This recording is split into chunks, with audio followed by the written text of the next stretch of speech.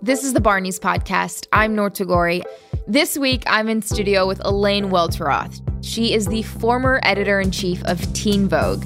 When she took that role on, she was the youngest editor-in-chief in Conde Nast history and the second ever Black editor-in-chief at the company. She was at the helm of Teen Vogue in 2016 during the run-up to the election, and like communities across the country, the voice of Teen Vogue got a lot louder. Since then, Elaine has written a memoir called More Than Enough. Well, maybe I won't call it a memoir. I hate the term memoir.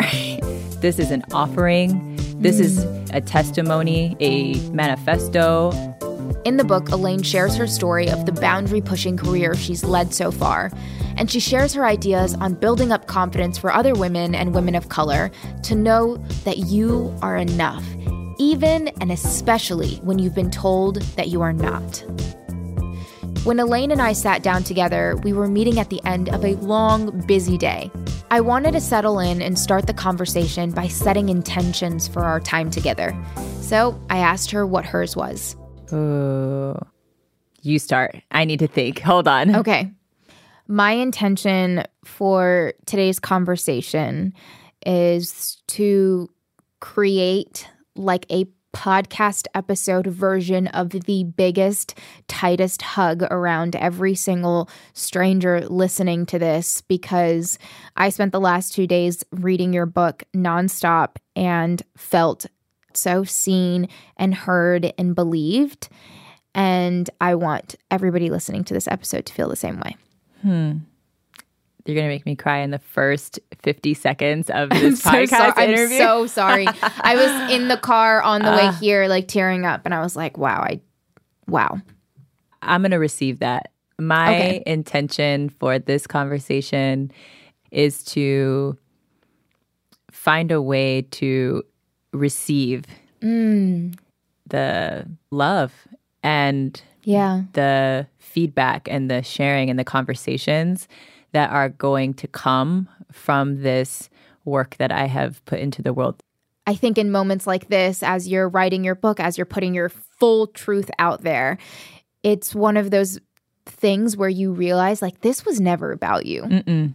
It was always about something way bigger than you. Absolutely. That today we are talking about what it's like to feel and understand and truly realize that you are more than enough, which is the name of your book. So clearly I'm repping hard for my book right now. So hard. And on this podcast, we kick off by asking what you're wearing / why you're wearing. And I saw on your booty, there was a little pocket that read More Than Enough. And I'm staring right at your gold necklace that says the same thing. So just give me the head to toe rundown. So, okay, I am wearing high-waisted jeans from actually Aritzia. Wait, so the jeans are from Aritzia, and then who embroidered your pocket? Aritzia. So no, yes, sir. Yes. It was like some denim event that they were having in LA, and they had someone there customizing the pants, and they're like, "What would you like?" And I was like, "You know what? Can you do More Than Enough?" He's like, "Sure. What's that?" I'm like, "It's the name of my book." Oh my gosh! And it's so funny because I kind of forget that they say that until people react to it. And it's just kind of a nice conversation starter, you know? And absolutely. And I have this necklace as well, which I will be selling as merch with my book on my book tour. I think it's a great mantra, you know what I mean? For us to keep close to our heart.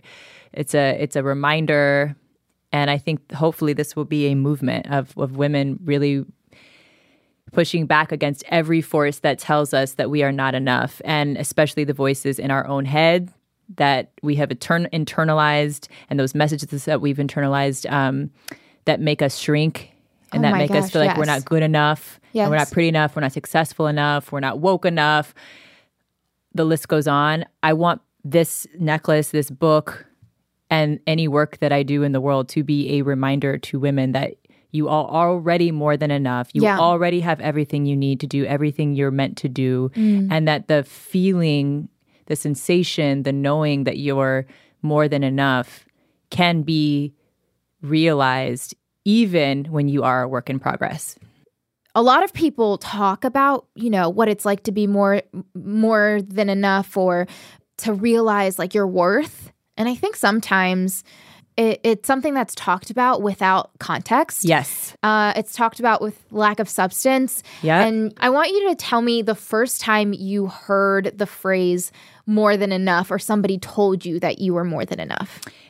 You know, every woman I know, even if they present as like totally together, totally confident, we all have these voices in our heads that are saying we are not enough. That's not our fault.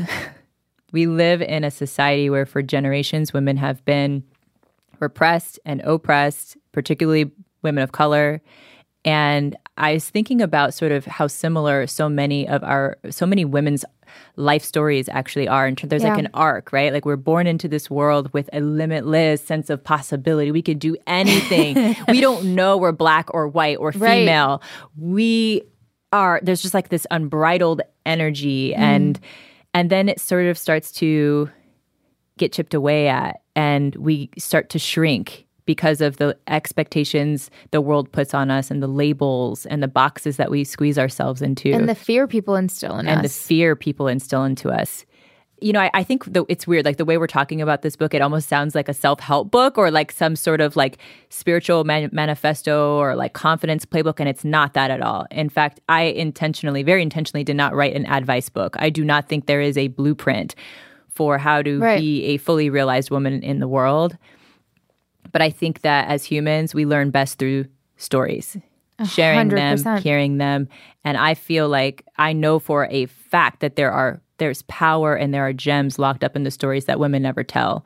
Oh, yeah. And I hope that young women, Black women, women of color, young leaders who read this book will be inspired to tell their own stories as well. So I want my story and my voice to be a part of a much larger chorus of stories of young women trailblazers who are doing their part to push this culture forward. And I will tell you, I had to battle myself even. And like writing this book at this point in my career, there are those voices in my head that are like, who are you to do this at 32? I was just going to ask you, like, what made you decide to write a memoir-like book at the age of 32? First of all, I hate the term memoir. I know. And I actually do not classify this as a memoir. I was going to ask that too. I don't. I think that the term is riddled with self-importance and a certain sort of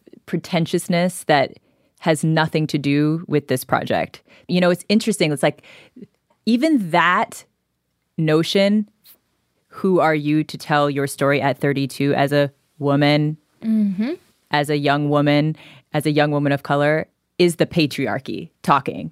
And so I have those internalized like messages that I wrestle with. And I actually will tell you a funny story. I finally had finished my manuscript. I got it in. I came home for the holidays, and my brother literally says to me, "Why would you write an autobiography at 32, dude? Isn't that something that just like old people do?" And I was like, dude, first of all, I would have probably thrown my manuscript away if you had said that to me about 2 weeks ago when I was in the depths of writing this. So glad you waited until after I turned in to say that to me. Absolutely. Next, I was like, you know what? They don't call them autobiographies anymore. I was like so rattled that that's like all I could think to say to him. But afterwards, it really made me think. I was like, you know what? That's okay that he thinks that. That's okay that if someone might think him, that, though. It's A, not for you, and B, I'm part of a generation that is going to change that very mindset, to create space and to offer opportunities and invitations to other women to tell their stories as early as they want, as much as they want. And I think that we have to remember, as women leaders, we have been deprived of role models of women of color for generations. We have catch-up work to do. This is an offering. This is, if anything, a testimony. It is a manifesto. I hope to hopefully create a new genre for this lane of folks who are in progress. You talked a lot about how, I got chills when you said I would come home every day and I'd watch Oprah at 4 p.m. sharp. I was watching Oprah at 4 p.m. sharp every single day from like 7 or 8 years old. And I didn't know the term journalist until I was like in middle school, but I was obsessed with her curiosity and the way that she got people to open up in such a vulnerable way. And as an Arab American woman, she was the only thing I could remotely relate to on television. Like, I had a point where I was dyeing my hair blonde and wearing colored contacts because I couldn't come up with another explanation for the lack of diversity on television other than you had to look like that to go into television. And what else were we supposed to do? And it was just, what an honor it is to be a part of a group of women who are reminding the generation coming up that you're not alone, that you have us, that we're here to take care of you. You compared writing this book to giving birth a lot. What part of the process itself was so laboring? I probably should stop comparing it to giving birth, given that I have not ever given birth. We will mothers out there probably like touch base when you give birth one day to compare and say, notes. What was it like? Yes. Right. What part of writing a book is not labor intensive? It's such a singular experience, especially as a journalist, which I relate to. We're trained to tell other people's stories. We are trained to ask other people questions. Turning that lens on yourself, it's real work. I knew that there were the specific stories that needed to be told. You know, identifying, am I really going to go there? Am I really ready? Yeah. And so I really went into this with really clear intentions. But I will tell you, now having to talk about it, is a different, like, I'm so used to being you. I'm so used to being the person asking the questions. I'm really like a lot less comfortable being the one answering the questions. Yeah. Especially about a project that is just so personal and vulnerable. We have a saying in Islam and in Arabic called tawakkul, which is like true surrender to what your destiny is. Yes. And that it was exactly where you needed to be when you ended up on the set of Serena Williams' cover shoot for Ebony magazine. Share a little bit about that story. I think it's so inspiring. Oh, thank you. I mean, that literally was the beginning of the rest of my life. Yeah. I stalked this woman named Harriet Cole, who I had found online. Well, I really found her through her work at Ebony, but it was her bio and her career trajectory that really just honestly became the blueprint for what I set out to do with my career. She was my first career role model, and I stalked her to get her attention, to have an opportunity to connect with her. Not only did you stalk her, okay, but you were on the phone with, I think it was her assistant, saying, yeah, I'd love to bring a cup of coffee to her workplace. And then the woman was like, aren't you in California? And you were like, yeah, I'll take a flight and get her a cup of coffee and come to her workplace for 15 minutes, which I wasn't in California. I was living in DC, but I did the exact same thing. No way. For Soledad O'Brien and no Christiana way. Amanpour. Yeah, and I took the train to New York. Yes, absolutely. And did you give her the coffee? Yeah. And did you, like, what happened? And I spent the day with them. Like I said, a lot of parallels, obsessively shadowing different journalists, because those were the people we had to see, because we were like, you made it so that it could be easier for me. Right. So yeah, you were stalking this woman. So I stalked her. And the long story short is that I eventually got a chance to connect with her. And by the time we hung up the phone, I really thought I was never going to hear from her again. And I was absolutely fine with that. You know, I was like... You made peace. I made peace with it. I was like, I'm on my track now thanks to this woman. And then 5 months later, she called me out of the blue and said, I have an opportunity.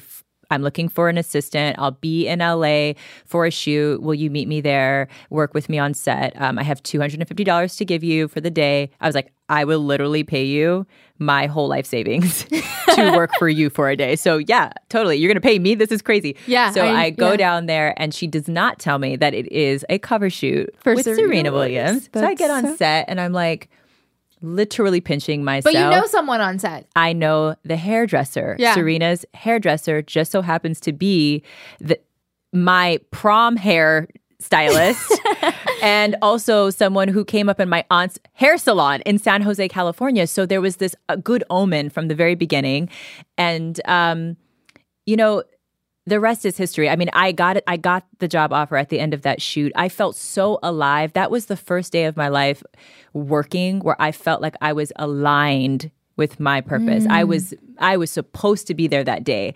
I was supposed to meet Harriet. And at the end of that day when she offered me the job, I said yes, even though I had a whole other internship lined up. You had an internship with Essence. Yes, which was my dream job, by the way. And by the way, Essence was not a magazine I was aspiring to work for per se, but I really wanted to work with Harriet because I just had a knowing deep down, to your point about surrender. 100%. I had been praying for so long for direction and for guidance. And I really just wanted to know what my path was going to be in life, like what career am I meant to be in? And once I got this kind of aha moment of connecting with Harriet and knowing that this is my person, I was sort of laser focused. And so I moved to New York. I worked sight unseen, and I started working with Harriet in the trenches as an intern at Ebony magazine. And I would not have ever been able to accomplish what I accomplished at Teen Vogue. And I would not be where I am today sitting with you had I not started with Harriet at that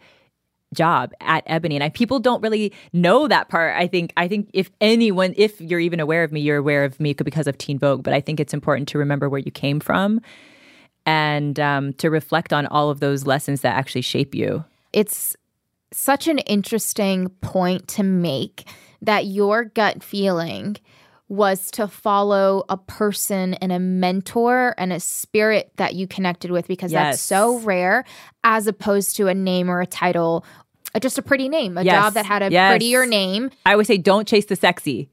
Absolutely. And your gut and your spirit tells you where to go. And I think what's more rare than a job opportunity at a quote sexy place is a mentor with a true good spirit and an intention. Mm-hmm. Like those are so rare. You can't let go of those people. Yeah. And you had that with your professor, Foss, who I was just so fascinated about. You really read my book, Noor? I really read your book. Like I cried and I laughed and I hugged you when you weren't in the same room as me. But there was a moment where you were talking to your mentor, and it was the first time you said out loud that you wanted to work for a magazine. Mm-hmm. The response that you got from your mentor was like, duh, no, absolutely. Absolutely. And there's like me. Power in that affirmation and the validation that guarantees your success almost. Mm. And I remember reflecting on this point, and it's like when people that we love and trust tell us things, we believe them. Mm-hmm. Affirmation is so important. I mean, it's interesting hearing you reflect on that, because I'm just realizing that the opposite is also very true. Yeah. When you have people that you love and trust who don't see you and who do not encourage growth and expansion, how detrimental that is. So even more so, I look back on those turning points in my journey where I had, thankfully, the right voices around me, the right people saying, yes, you can. Because if I hadn't had them, I genuinely can tell you, I don't think I ever would have even moved to New York. And it's just so real that, there is a power in women supporting women. You shine brightest when you're surrounded by women who are also shining alongside of you. And I feel like I've been blessed to have friends and a mother, first of all. By the way, aren't mothers everything? Yeah, no. Good mothers are like the bedrock. I acknowledge that of all of the time. I credit humanity. I credit my success and wherever I am. Not even my success like career-wise. I think success in my spirit. Oof. Like just not being a broken human anymore.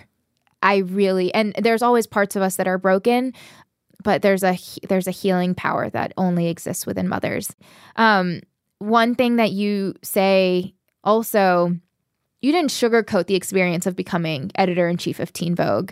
You were super real about it. You had 49 minutes to decide if you were going to accept a job offer, and the press release about editor-in-chief was going to come out, knowing you would be the youngest editor-in-chief in Conde Nast's history and the second ever Black editor-in-chief at a Conde Nast publication. You had 49 minutes to make that decision, and you knew that the offer you were given was not fair for the position that was being offered. I want to know how you felt opening up about that. It was singularly the hardest part for me to write about. Because you know people are reading this. Yeah, people are going to read this. And I wrote this for the people to read this. I wrote this for the young woman who will face a very similar situation and who will hopefully have at least this story to say, I'm not alone. This happens. This is how it happens. Here's how I can assert agency in a way that I really didn't know how to assert agency in the moment. And I think that's the point of sharing stories, right? Like, we are sharing tools when we share our stories. And I think it's my responsibility to be real. I think like all you ever see is the headlines and the highlight reels. And there's so much to celebrate, by the way, in that opportunity. And I was very grateful. And I am very proud of what we were able to do with Teen Vogue. But I do think that on the flip side, what we never see are the underside of a dream realized. And I think that it's important to hold space for those harder conversations too. I think it always looks really good on the outside, and there's always more to the story. And I felt like this was my opportunity to dig into an issue that is so much bigger than me, that if you ask any woman who is in a leadership position, if she has ever felt undervalued or underpaid, or if she's ever been put in a compromising position professionally, she will tell you yes. And she will tell you her story. And there are so many similarities in all of our stories. We just don't tell them. We just don't tell them publicly. There's a certain stigma and shame around talking about the stuff that didn't feel so good on the ride, on the ride to the top or whatever. I don't even know if I believe in that term. But the point is, for me, in that particular story, the reason that I shared it is that the issue of pay equity in this country and all over the world is real. And we talk about it now, but only in platitudes, only through the prism of statistics and these platitudes. But we don't really share the nuances of how it really plays out in real life, in real time, and to who it happens to. And so while I can read a story about like how to ask for the job you want, how to like get that promotion and, or read stats about this pay gap issue in our country, if a woman is not sitting me down and saying, this is how it happens, this is how it happened to me, and here's what to do, right, then I'm still ill-equipped, when it happens, because it always takes you by surprise. And, and that being said, there still is that voice that's like, well, you don't want to seem ungrateful. Oh my gosh. That was something that I think everybody can relate to an extent. I remember towards the end of my, one of my last jobs, I had asked for a raise for the first time because I had found out my team members had gotten multiple raises and I had never gotten one. And I was met with a list of things that were given to me, but it was everything that you to benefit. For. Not even worked for. It was just I was able to execute on ideas that would benefit the entire company and do my job as great as I can. And I was met with I thought this would be enough for you. Why would you need more? Right. That sense of entitlement. People think that you're entitled when you are only expecting and hoping for and working for. It was just so baffling to me. Yeah. And it was also this sense in this notion of well, other places wouldn't have given you the opportunity that I did. And I'm just but you saw the ROI on the opportunity that you gave me. And there's this weird shift when it comes to what true inclusion looks like and what the return on investment is when we decide to be more inclusive and diverse in certain situations. And there's never a time where having diverse people and ways of thought and perspectives and backgrounds and understandings and keeping those people at decision-making tables so that it is real inclusion, there's never a time that fails people or makes you regress in your company. It's a business imperative if you want to stay competitive. In a global marketplace where by the year 2040, is it, that that our country is going to be, majority people of color. Exactly. This is having more people of color and from different backgrounds at the table only makes the product better. Every single time. Every single time. And we bring a value. There is value to our voice and our perspectives. And I just think we have work to do to get to a place where we know that value and where we can claim it and name it and not feel guilty about it. Here's the thing that I don't think, many people aren't going to think about and realize, but I also heavily related to, and I'm really happy that you talked about. So you're a journalist, and I'm a journalist, and we were often labeled as activists because of who we were and our identity in doing the job. So I remember the first time people started labeling me as an activist, I was like, I'm not doing anything except for my job as a journalist, and I happen to wear a hijab. I happen to be a Muslim woman. So why are you so inclined to calling me an activist? And then I realized if you're going to continuously take that term, then I'm going to own it. And I realized that the way I was telling stories and my existence in the spaces that had never welcomed me before, in and itself, was a form of activism. Yes. And there's a line that you wrote in your book, and it's, sometimes just being yourself is the radical act. When you occupy space in systems that weren't built for you, your authenticity is your activism. Why is it important for us to realize that being your most authentic self is a radical form of activism?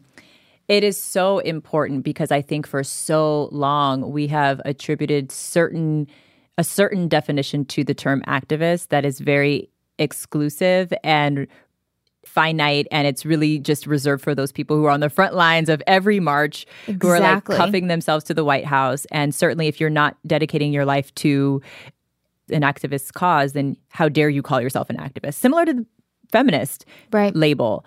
And it's why for so long people did not want to join that club.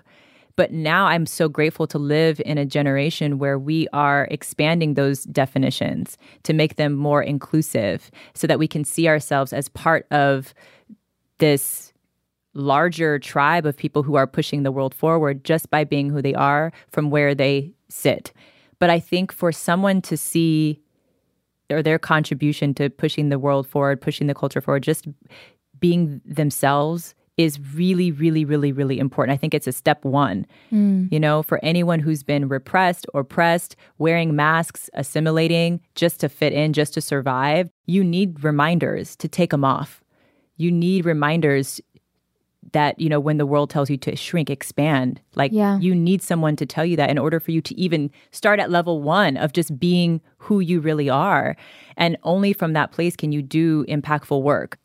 I've had a 10-year career, and I think that the most impactful work that I've done by far happened in the last 2 years of it, because it took that long for me to even show up fully and to be even able to speak up for my community in a way that I didn't have the courage to and didn't have the language for before that.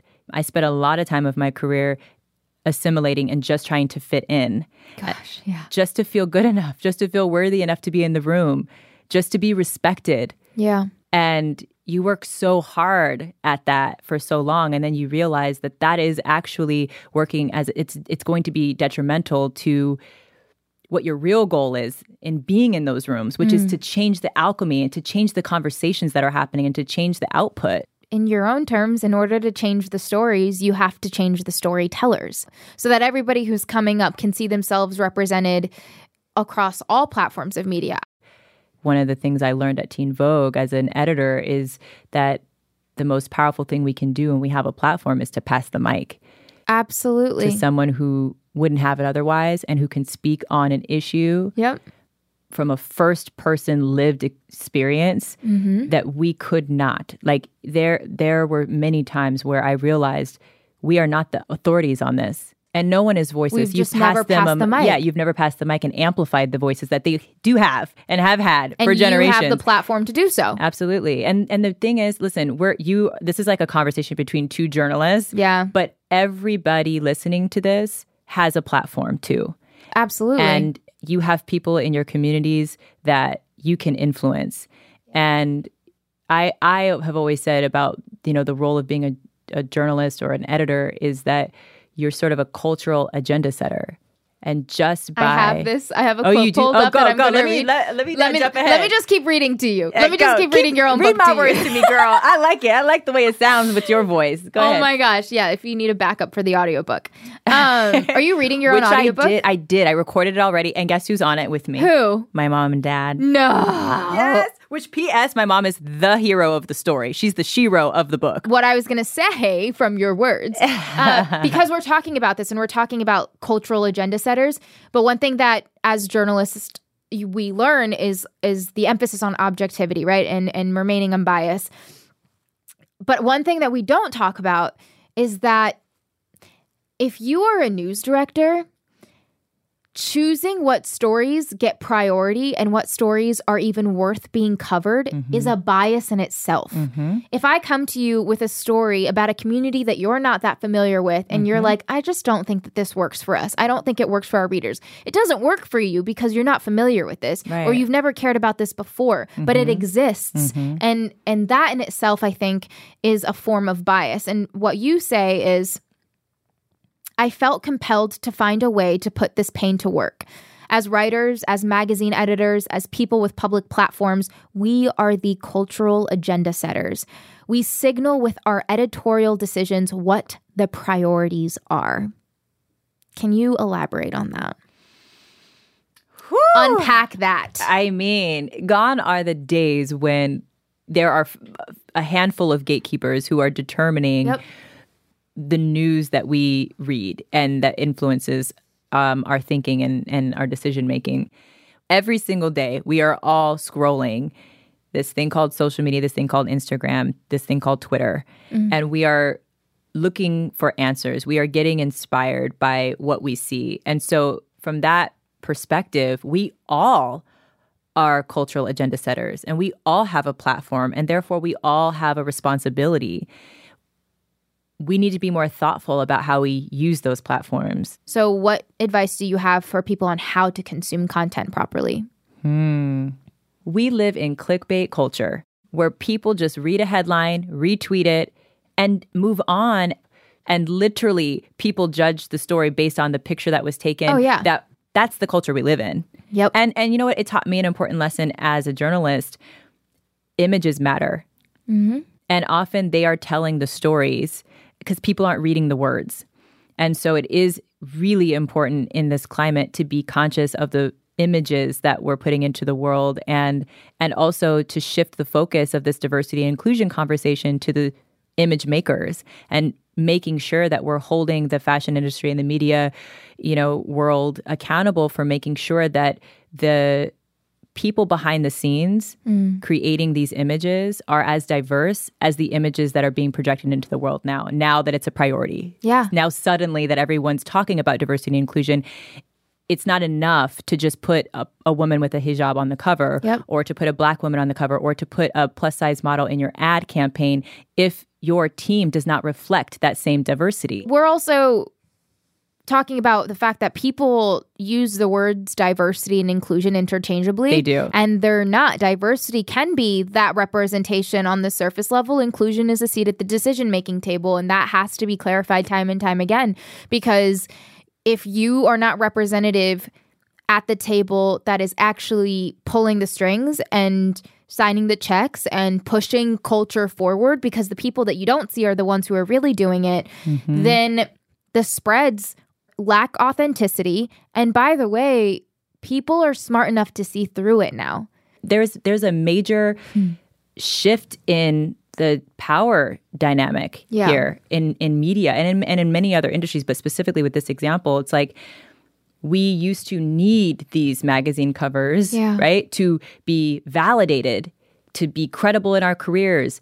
And now these magazines actually need these entities, in some cases more, we need to get the clicks to stay alive, to be relevant. And so the value exchange has shifted. And so we need to recognize our value when we're stepping into these opportunities and know that with that opportunity comes the responsibility to help change that system from the inside out. And you do that by simply saying, I'd like to know if there is somebody who looks like me working on this story. Oh, yes. Do you know what I mean? And we have that power. And by the way, it's not that hard. This is the moment where people would actually say, oh, we can make that happen. Yeah. And it's all positive, and then everybody gets to be a part of the solution. You know, I think that's what's so exciting about being a creative person and a young person and a woman of color today. Is we've never had this space to walk into these opportunities and help change things for the better. You know what I mean? No, never. Like, I feel it. I feel it. And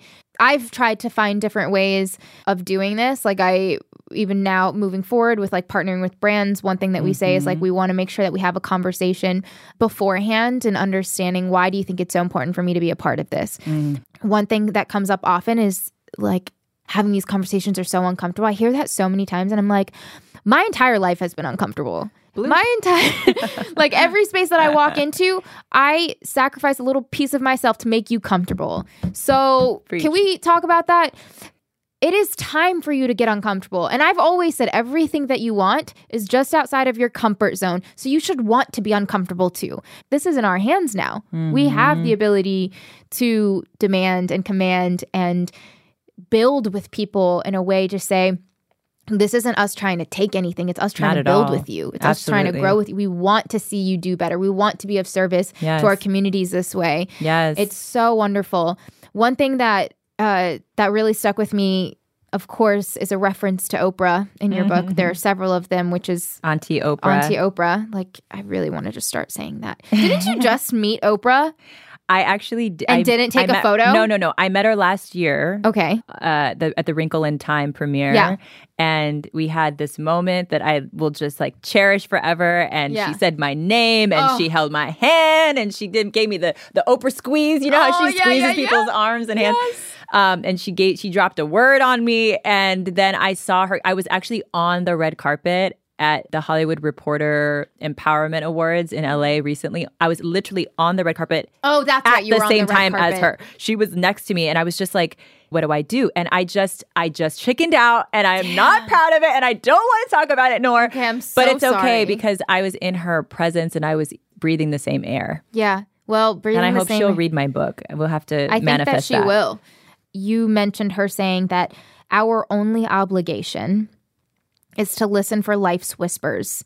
And when you don't listen to the whisper, it becomes a roar. So I want to wrap and ask you, what is the whisper you are hearing right now? This is going to sound so cliche. I want the cliche, but I want it real talk. It's real. Yeah. It's really real.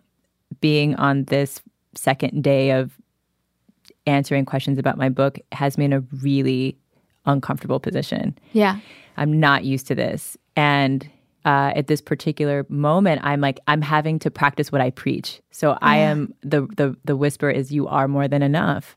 It's a mantra that I'm trying to practice every single day. One of the things I say in every single one of my talk is like I share a story of me being super judgmental and a jerk. And I say, you know, they say that we need to learn and hear the things that we even teach about. Like we need to learn from ourselves. Like that we talk about the things that we need the most. Yes.